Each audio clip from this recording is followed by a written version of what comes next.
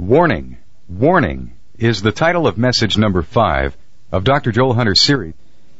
I saw the Lord sitting on a throne, lofty and exalted, with the train of His robe filling the temple. Seraphim stood above Him, each having 6 wings. And one called out to another and said, Holy, holy, holy is the Lord of hosts. The whole earth is full of His glory.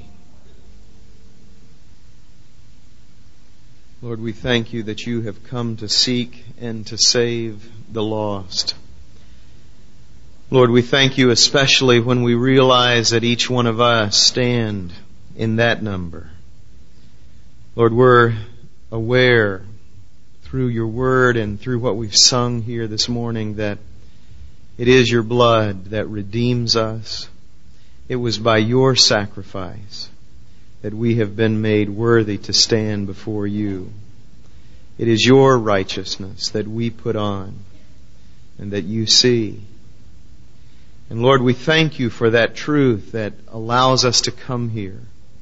We thank You for the truth also that penetrated our heads and our hearts at some point and made us aware of our need to respond to Your grace.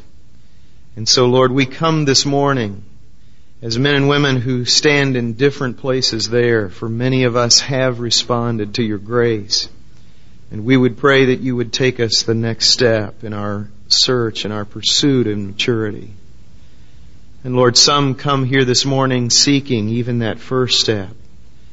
And so, Lord, we pray that Your Holy Spirit will just invade our thoughts and our hearts and prepare us now to hear the truth from Your Word as it is delivered to us by Your servant Joel. Lord, may Your Holy Spirit take over His words so that our hearts will be changed. And we pray that through all of this, that we will be renewed through the transforming of our mind by the power of Your grace and Your Word. We ask it in Jesus' name. Amen. Now, let's go through the next 4 chapters in Revelation. Fasten your safety belts. This is going to be a jet plane ride through the next 4 chapters in the book of Revelation. As you know, last week we talked about the seals, which were the tribulations that had to do with people's reaction to one another. They could be generally grouped in the category of mentalities. The trumpets are the next series, the next view of this tribulation, which has to do with our circumstances and with spiritual warfare. And it has to do specifically and especially with the unbelieving segment of the population of the world. Now, a trumpet in Scripture is always an instrument to call you to alert. It is a warning. It is saying there's something big here coming. You need to pay attention. That's what a trumpet does. And so, as we go back to our old friend Albrecht Dürer, who was the 15th century, 16th century wood carver that gave us these wonderful prints of his vision of these chapters of the Bible. As we go back to him for the visual platform today, I want you to hear a trump. I want you to hear a shofar, a ram's horn, that could very well be the trump that you will hear someday. And if you do, you better look up immediately. Okay? Show the slide and blow the trump.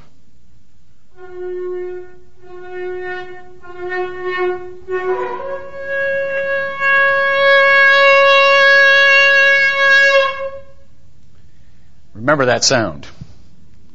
Now, let me take you through this representation of the 8th chapter of the book of Revelation and explain to you kind of the content, and then I'll give a little commentary on it. In the opening verses of the book of Revelation, it talks about them being gathered around the throne, and it talks about an angel who is at the altar, who's kind of an additional angel to the ones that are going to be given the trumpets. This angel has a censer that is full of incense, and the wonderful sweet smell goes up to the Lord God. And that perfume, that incense, surrounds, technically, it's the perfume that surrounds the prayers of the saints. It is, in the 5th chapter of Ephesians, talks about the sacrifice of Christ, which is the sweet-smelling offering to God. So, actually, this represents the sacrifice of Christ, which surrounds our prayers as they go to God. Now, it says that at one point, He takes the censer and He fills it with fire, and He casts the fire down to the earth. And then we hear the sound of the first trump. The first trumpet sounds, and what happens, if you could just focus this just a little better in this section right here. Thank you. What happens is that we have fire and blood mixed with hail that rains down upon the environment of the earth. And in the earth, there are fires that destroy a third of the earth. So what we have here is a judgment upon the environment of the earth. The second trump sounds, and we have something that is falling into the ocean that looks as big as a mountain. See the little hands coming, throwing down this thing into the ocean. And in the seas, there's great pollution. A third of them is filled with blood. A third of the creatures die, and a third of the ships are destroyed. You can see these ships going down here. Ships, by the way, are a mainstay of commerce of the time. And so what this is a great interruption in the economics or the finances of the world. Now, the third trump sounds, and there is cast down a star as a fire into the fresh waters and into the wells. This is a well right here. Into the wells of the earth, the fresh waters of the earth, so that they are made very bitter. And again, the symbolism here is that which we depend upon for our resources every day. That which we count upon to nourish us is made bitter and interrupted, and it's taken away in an unexpected fashion. And then the fourth trump sounds, and there are distractions in the heavenlies. The sun and the moon and the stars, it says, cease to shine for a third of the time. Therefore, what we have always looked up to for inspiration and for guidance is now very hidden. At least a good part of the time is hidden and is taken away from us. And then it talks, if you read through the chapter, about this eagle.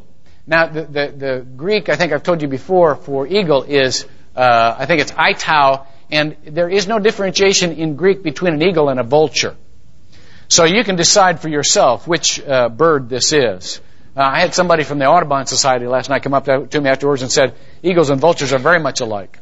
They both feed off carrion, and so on and so forth. So anyhow, but he is crying, that's Latin. Ve, it means woe, woe, woe. And you can take the slide off now. Let me talk for a little bit. Basically, we would probably translate that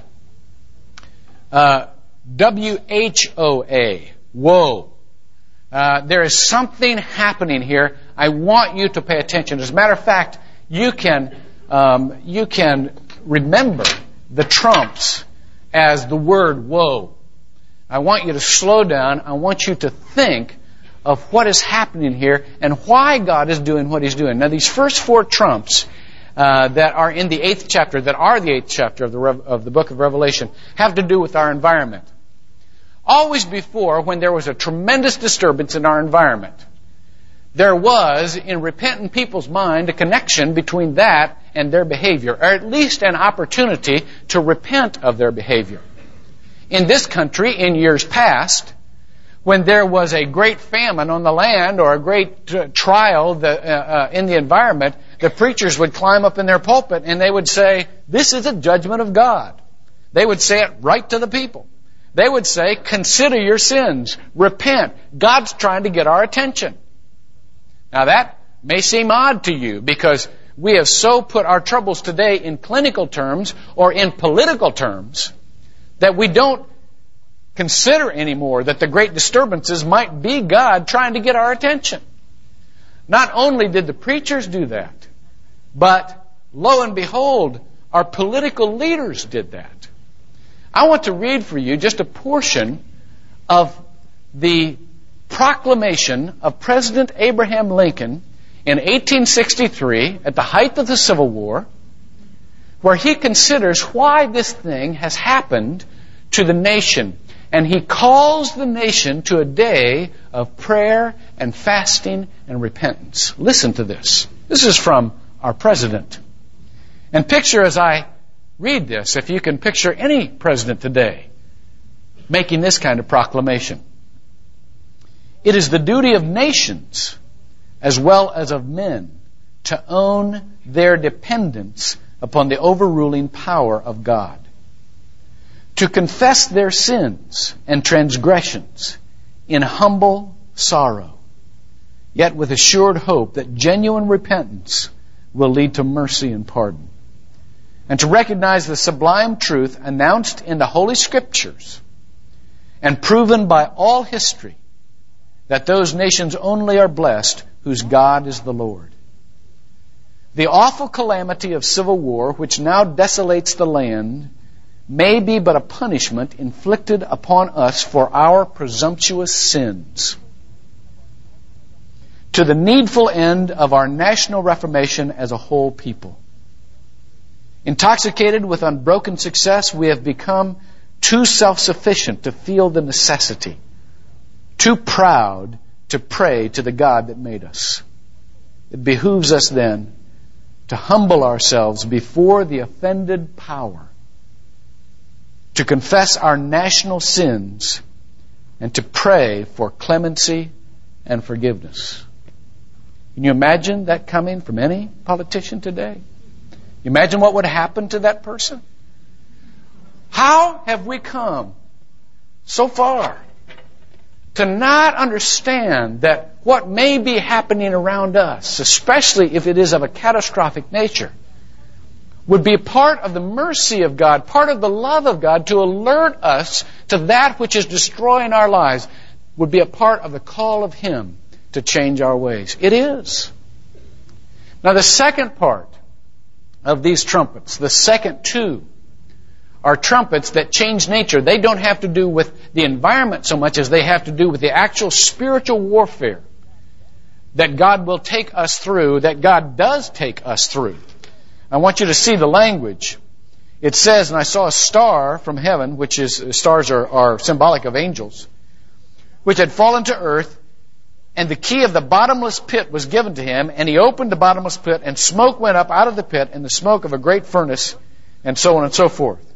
Now, as we put this slide up, I want again to sound the trump because of the different nature of this particular warfare. All right? Put up the slide, sound that trump again.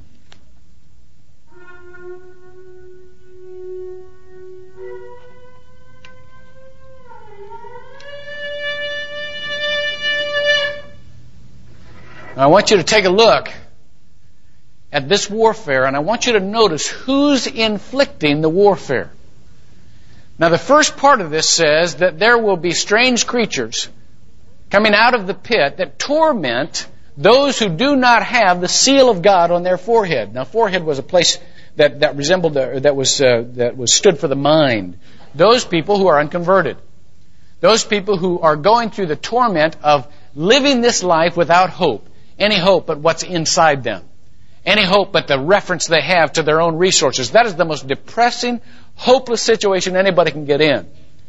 And these things of the pit, whose commander is the destroyer, the Bible says. In other words, Satan. Satan is the destroyer. Whose commander is the destroyer is sent against those people without faith around us and puts them in such emotional torment that they can hardly cope. And as a matter of fact, most often they wish they were dead.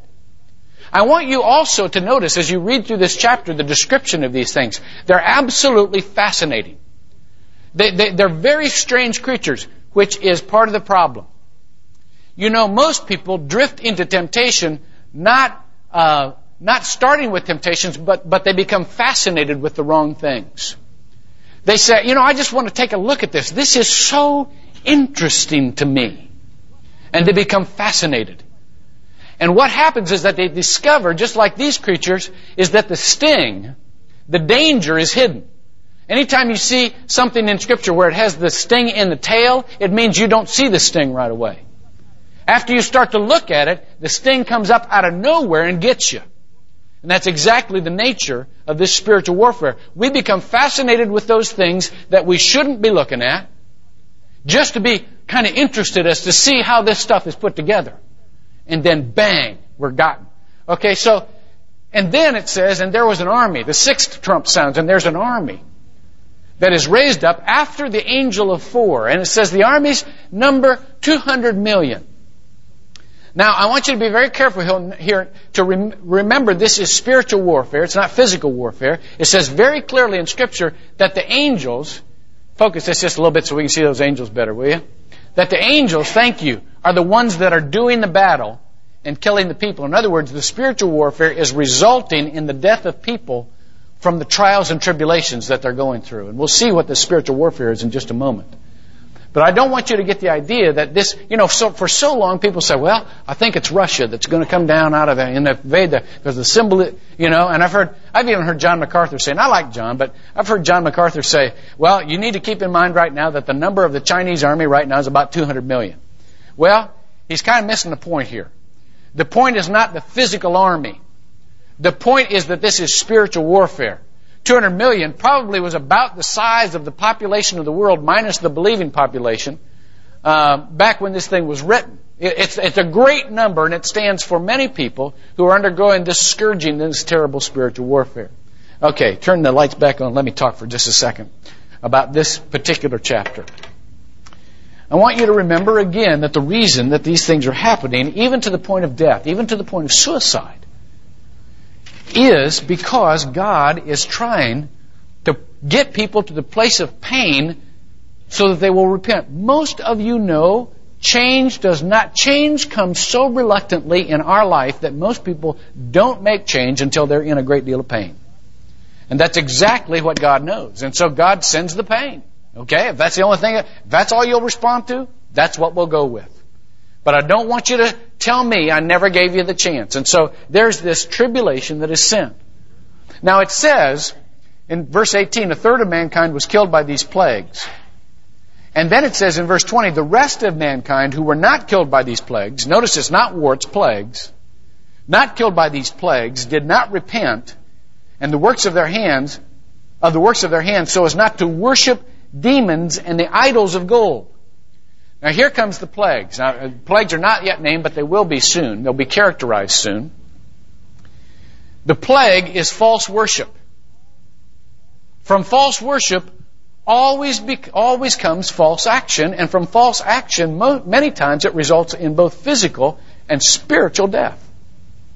It results in spiritual death when we get to the point where we just won't repent. We don't want to hear it anymore. We're tired of hearing it. And so we turn ourselves off to it, no matter how painful it is. We won't consider repenting. And that's exactly where they have gotten to. If you read in verse 21, you'll read what those false actions that follow false worship. Read them with me. See if any of these fit. It says, and they did not repent of their murders. We talked last week about the increase of murder. We talked about the increase of taking lives. And there's a tremendous increase in murdering yourself outright. They did not repent of their sorceries. Now the Greek word here for sorcery is pharmakaion, from which we get the word pharmacy. It's drugs. Sorceries, back then, magic was cooked up sometimes by taking drugs, many times by taking drugs, working oneself into this religious stupor. It's kind of the analogy of peyote, using peyote to worship.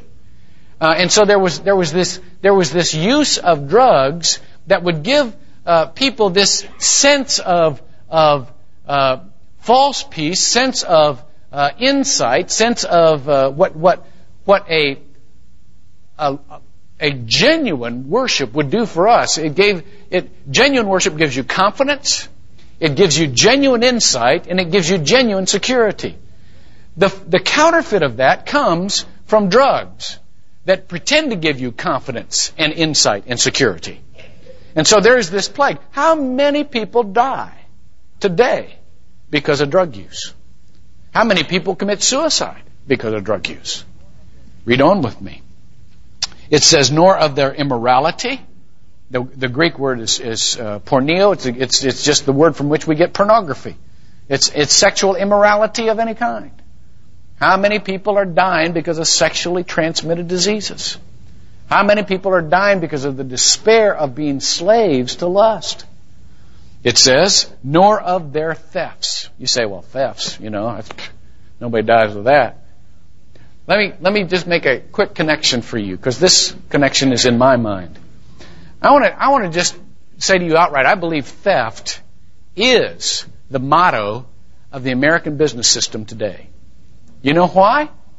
Because nobody anymore tries, that's an exaggeration. Very few people anymore try to sell something for what it's worth. Everybody always tries to get, quote, as much as they can out of it. Get whatever people are willing to pay, and that's your profit. No more is the mentality of, I'll give you this for what I have in it, and for whatever labor I put into it, that's fair. Now it is, let me get whatever I can from you. That's theft. That's not profit, that's theft. You're taking what you don't deserve. That's a spirit of greed. Now let me make the next connection. How many suicides today? How many attitudes of absolute despair come from financial insolvency? Come because people are so tight for finances, they can't provide for their families. They just don't know how they're going to make it. How many divorces happen because of finances? Huge numbers, right? That's what the spirit of theft does. And that's how rampant it is in this culture. Well, the problem here is that people don't want to hear about it. People don't want to hear about it. I'm reminded of William Golding's book, Lord of the Flies. Remember that classic little book in which these English youth are put on an island and they slowly degenerate into savagery. When they first get there, they have a symbol of civilization and organization. It's a conch shell. And when they blow the conch shell, they all come together and they kind of remember how they were organized. But slowly, they turn into little animals, little beasts. As a matter of fact, there's a point in the book where this little guy, who's nicknamed Piggy, says to Ralph, blow the conch shell. If you don't, we'll soon all be animals. But that's what happens anyhow. They don't want to hear the conch shell. And that's exactly what happens in this book. If you hear the trumpet, eventually you won't hear it anymore if you don't want to hear it. And so they go on into their degeneracy. And the difference between believers and non-believers is that believers are willing to listen and check and change. That's the difference. Now let me tell you why they're willing to do that. Emily Dickinson wrote, called It Was Too Late for Man. It starts out like this. It was too late for man, but early yet for God. Creation impotent to help, but prayer was still our side. How excellent the heaven when earth cannot be had. How hospitable then the face of our old neighbor God. You see, Christians have a reference point and a hope when things aren't turning out all right in the world. And that is what chapter 10 is about. If you'll turn on the slide projector and show us the slide for chapter 10, it says, and I saw a strong angel coming down from heaven, and his face was shone like the sun, and there was a rainbow about his head, and he was clothed in clouds, and his 2 legs were like pillars of fire, and one stood on the sea and one stood on the land. And there's this strong angel who comes down, and then something happens. He said, and I heard the 7 peals of thunder. And the angel said, and I'll tell you about this in a minute, don't write that part down. See, here's the Apostle John, and he's recording this, and he says, don't write that part down. And then he said there was a book that he had, and I was commanded to eat the book, and in my stomach the words were sweet, but the But in my stomach they were bitter. In my mouth the words were sweet, but in my stomach they turned bitter. All right? Now I want you to see this, and I want you to see especially where the hand of the angel is pointing. The reference point of this angel is always to heaven. It's always to the altar that stands in heaven. And that is the distinct advantage of the believers. The distinct advantage of those who have faith. Now, let me comment on this. The 11th chapter comes to the believer and says, here's what I want you to remember. The 10th chapter. This is the 10th chapter. That as all of this is going on, I want you to remember that you have a reference point beyond what you experience and beyond what you know. Let me give you what I believe is the focal point of the despair of the world.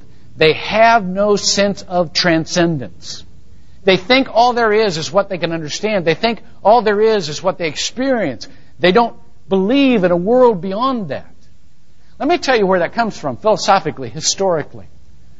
In Aristotle and his brilliant philosophical system was differentiated from Plato in that Plato said that the real reality is in forms that down here have pale imitations. And that's basically the philosophy or the theology of Christianity. Well, Aristotle, in order to balance that, said, no, the significance of things, the essence of things, is in race, or inherent in the things themselves. All right? Now, he meant that as a balance.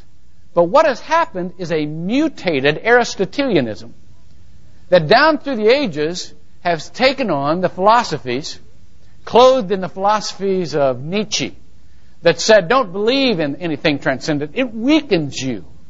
All that we have is this will to power.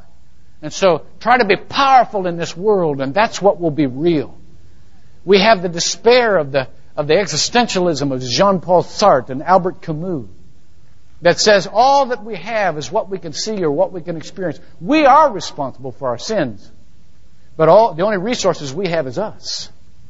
We have it in philosophies of John Dewey that greatly shaped the American education system, that said, you know what, morality isn't that which is transcendent. Morality is what you can put into practice in your everyday life. Morality is whatever is useful. That's where that mentality comes from. Whatever is useful, that's morality.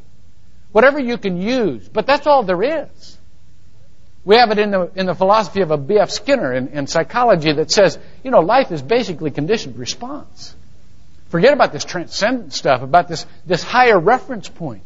It's basically how you react to life. And so if we can kind of make ourselves the right condition, if we can respond in the most effective ways, then we'll be operating well. Do you know how depressing it is to go through life and go through problems and not have a clue as to why it's happening, not have a clue as to what to do about it, but that's all you got? That's the only answer there is? In this 4th verse of this chapter says that's not all the answer is. There was a voice spoken in heaven, and God said, don't reveal that. There's an answer, there's a message, but that's not for people to understand yet. In Deuteronomy 29:29, it says this. It says, the secret things belong to the Lord our God, but the things revealed belong to us. And so in other words, there are two bodies of knowledge. And the hope of the Christian is, even when I don't understand what's going on, even if I don't understand the reasons, even if I don't know what resources to use, I know there is an answer. And I know the one that has it. And even when I can't figure out the answer, at least I can lay myself in His arms and He'll take care of me. Even when I don't understand. That's hope. That's faith. That's how we get through what we don't understand. So that's this tremendous resource we have. Now, certainly we have the responsibility to teach what we know. We have the responsibility to eat the book and to prophesy. We do know this much. We've got that responsibility. But the hope is that there is an answer resident in God who transcends us. Much of that answer we'll never know till we die. But that doesn't mean there's not an answer. There is an answer, and there is one who cares. Now, the 11th chapter. You'll like this slide. I like this slide. 11th chapter is about the measurement of the temple and the two witnesses. The two witnesses here are pictured as clothed in medieval garb because, again, this was painted in the early 1500s. This, by the way, is a replica of the church at Wittenberg. This is probably the pulpit from which Martin Luther spoke. These two witnesses, as you learn of their powers, they can breathe fire, they can cause the sun to stop, and so on and so forth. You will be reminded of the powers that Moses and Elijah had. But I don't want you just to confine their personalities to that of Moses and Elijah. The witnesses really are the church. They represent the church. And for 3.5 years, they tell their story, and nobody can stop them. And then the beast comes forward, and the beast destroys them after 3.5 years. And the word says that their bodies lay in the street. They're not buried. They lay in the street, and all the unbelievers celebrate at the destruction of these very irritating people. It says that they are in the city that is spiritually called Sodom and Egypt. Now, go ahead and take the slide off. Many people identify that with the city of Jerusalem. Jerusalem isn't called Sodom and Egypt. So it's not a physical city. If you want to think of the city, think of the city in terms of Augustine's two cities, the city of God and the city of man. Jesus was crucified in the city of man, in the mentalities of the world. And so this representative of the church is now crucified in the mentalities of the world. And I believe that the institutional church will undergo tremendous destruction in the future. The church won't die, but the institution will undergo huge problems. But here's the sense of this. There is a measurement, there's a standard that all of the church has that the world doesn't have. The 11th chapter says, take a measuring rod and measure that segment within the walls of the temple or the church and hold that standard. But as for the outside of the temple, don't measure out there. The Greek literally says throw it away. Because they don't have any standards. Why is the world so much fun to live in? Because they don't care. They'll never tell you you're wrong. You know, that's awful nice when you hang around people who will never tell you you're wrong. It just feels good. You know? And that's why people who do hold to a standard of right and wrong are so irritating. And why you just kind of celebrate when they're not around anymore. And that's exactly the witness of the church. We, as we continue to hold the absolute standards of right and wrong, will become a tremendous irritant in this world. And we will be subject to much attack, but not death. Why? Because Jesus said the gates of hell will not prevail against the church. And it's not going to happen. Now, I come to the end of the jet plane ride. And as we taxi back into the hangar, we're going to have a time of repentance. Wouldn't it be silly of us to talk about spiritual sensitivity, to talk about those things that may surround us, that are that are being taken out of our picture, that are things of calamity to us, and for us not to be different from the world, for us to not say, Lord, what are you trying to tell me here? So I want to have a time where we can do exactly that. And I want to, after Vernon comes and kind of sings in order to get our heart in condition, I just want to have a brief time of prayer together. Now, I'll tell you how we're going to do that in a little bit, but it'll be a time when you can just examine your life and you can take the next step. Please pray with me. God, we know that in our world those things also happen. We know that there are changes in our environment, our surroundings that are happening even now to us that we just can't explain. They are tremendous. There are some of us who are experiencing interrupted commerce. We're undergoing some financial distress. Our economic system has been shaken up here. There are some of us who have had those resources that we depend upon somehow tainted or become bitter, taken away from us. Sometimes those that have been a resource to us just are making us almost sick. It's just a disturbance. We have had that which we look up to, which we have looked to for inspiration and for guidance. We've had that darkened. Many of us have had that taken away from us in a large part. Father, as we experience these things in the world in which we live today, help us to ask the question, why?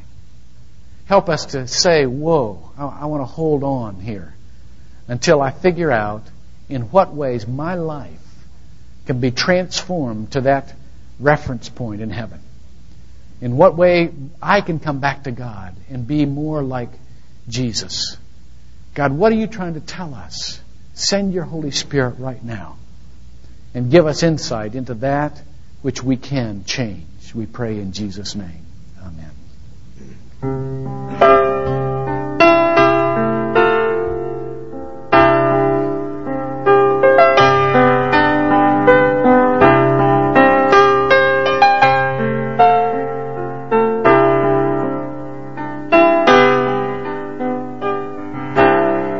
My eyes are dry, my faith is old, my heart is hard, my prayers are cold, and I know how I ought to be alive to you and dead to me.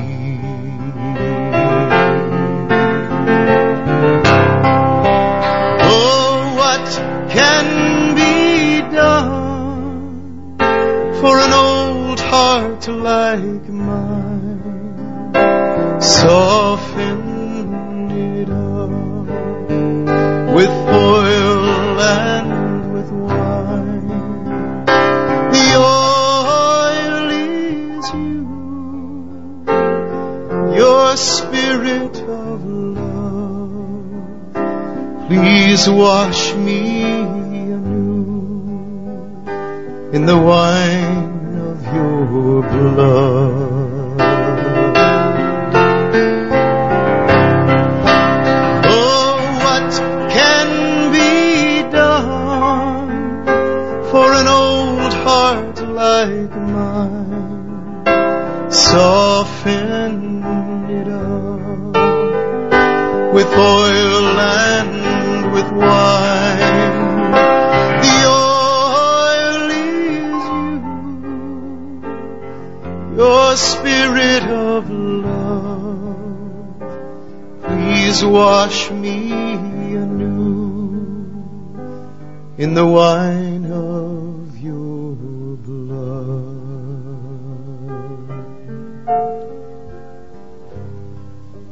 Would you all stand, please? And let me tell you how we're going to do this prayer. I'm going to describe to you 3 categories of folks. And if you fit in one of these categories, I'm going to ask you to be seated so that the others around you can lay their hands on you and we can all pray. This is a family thing, and we can identify, all of us can identify with all of these. But we want to be in as a part of your healing, as a part of what God wants to do for you today. And I hope that as you consider these things, you will not wait till it gets to a point of pain where you can't hear it anymore. I hope you will take the wisdom of these passages and repent today. The first category is what came at the end of chapter 9. Those categories which the non-believing people won't repent of, but the believing people ought to. The first one is murder.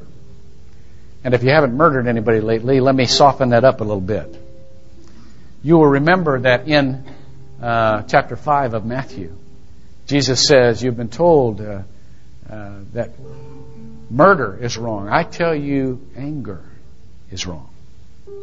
To be angry with your brother, to have that unresolved, that consistent problem with anger.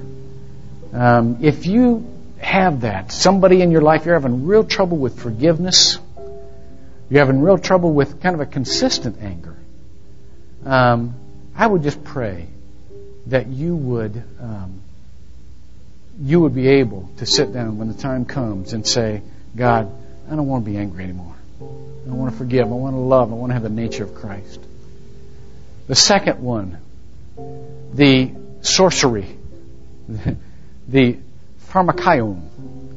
Those of you who have trouble with either drugs or artificial ways of stimulating yourself, some false sense of confidence, something that you rely on other than God for your confidence.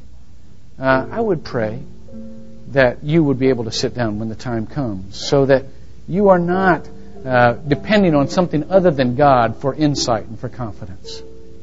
The third category is pornea, those of us that have this continual problem with lustful thoughts or temptation in that realm, more than just seasonal. You know, it's a continual problem of distraction. If you think about it way more than you want to. And the last one, theft. For those of you who spend a good part of your time wishing you had more. For those of you who spend a good part of your time, kind of envying other people or just concentrating on resources, so much so that you would pretty well take, whatever you could get. And you are in danger of that desire after the things of this world. Now, for anybody in here who fits into any of those categories, if you would be brave enough to sit right down right now and open enough and vulnerable enough to do that, we'll pray for you. Go ahead and sit down right now. Thank you. Thank you. Boy. Honesty. That's great. Okay, if any of you are left standing, surround those folks. Lay hands on those folks, will you? And those of you who are sitting down, kind of just put your hand on each other's shoulders. But go ahead. Go across the aisle and lay hands on those folks. All right? Find someone. This is a church family deal. We're doing this together. We're doing it because we can identify with all these things. Let me pray. God, give us all the Spirit of Christ.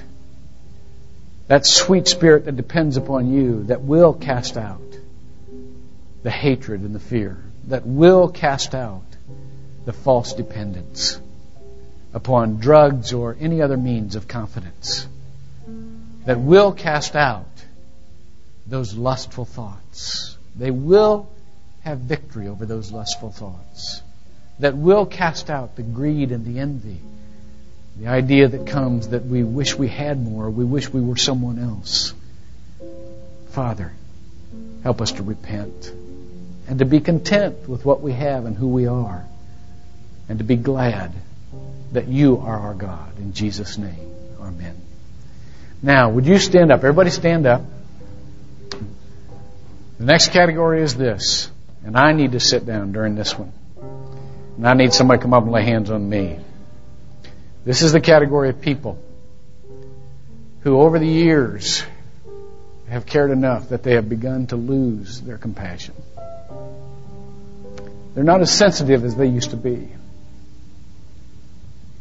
You've gone so hard and so fast that you tend to ignore the very people that you need to love. You don't want to hear it anymore. You've got problems of your own. Those that need to be sensitive to the Spirit and need to love like Christ loves, need to know that that's the Holy Spirit in that other person who's asking you. That's not just them. For all of you who feel yourself getting harder or less compassionate, and you don't want to, you want to stay sensitive, would you sit down and let me pray for us? Lay hands on them, you all.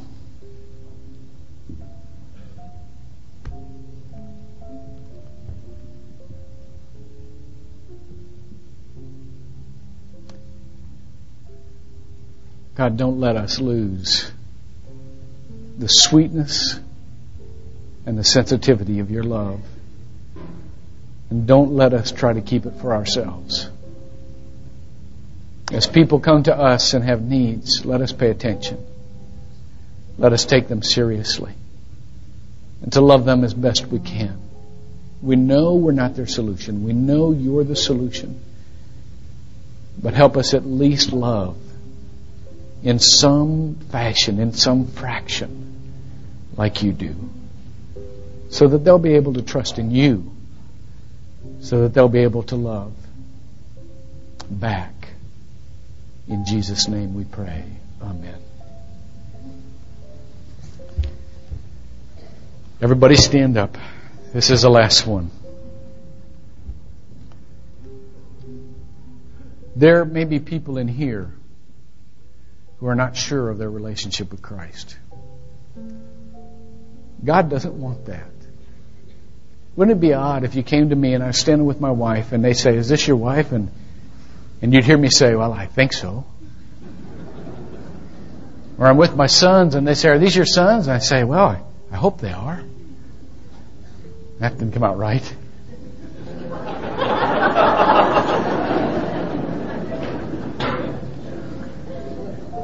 Wouldn't it be odd if somebody came and I'm standing by my Jeep and they say, "Is this your Jeep?" And say, "Well, I believe it is. Not sure." God doesn't want you to be any less secure in your relationship with Christ than you are with your wife and your kids and all that He's given you. But yet we know that Satan will try to cause doubts all the time and try to take away your assurance and your confidence in Christ. God doesn't want that. And so if you're not sure that you're saved, if you're not sure absolutely every day that Jesus Christ is your Lord and that you're a citizen of heaven and there's nothing that can take that away, if you're not sure of that and you'd like to be sure of it, sit down right now and let me pray with you the prayer of salvation so that you never have to doubt again. Sit down right now. Thank you. Thanks for your honesty. Those of you who want that assurance, you want to walk in confidence, sit down. Now, if you, surrounding them, will put your hand on their shoulder. And those of you who are sitting down, if you will just whisper this prayer with me. Because the Bible says if you confess with your lips that Jesus is Lord and believe in your heart that God raised Him from the dead, you shall be saved. Pray this prayer with me. Quietly, whisper it as I pray it.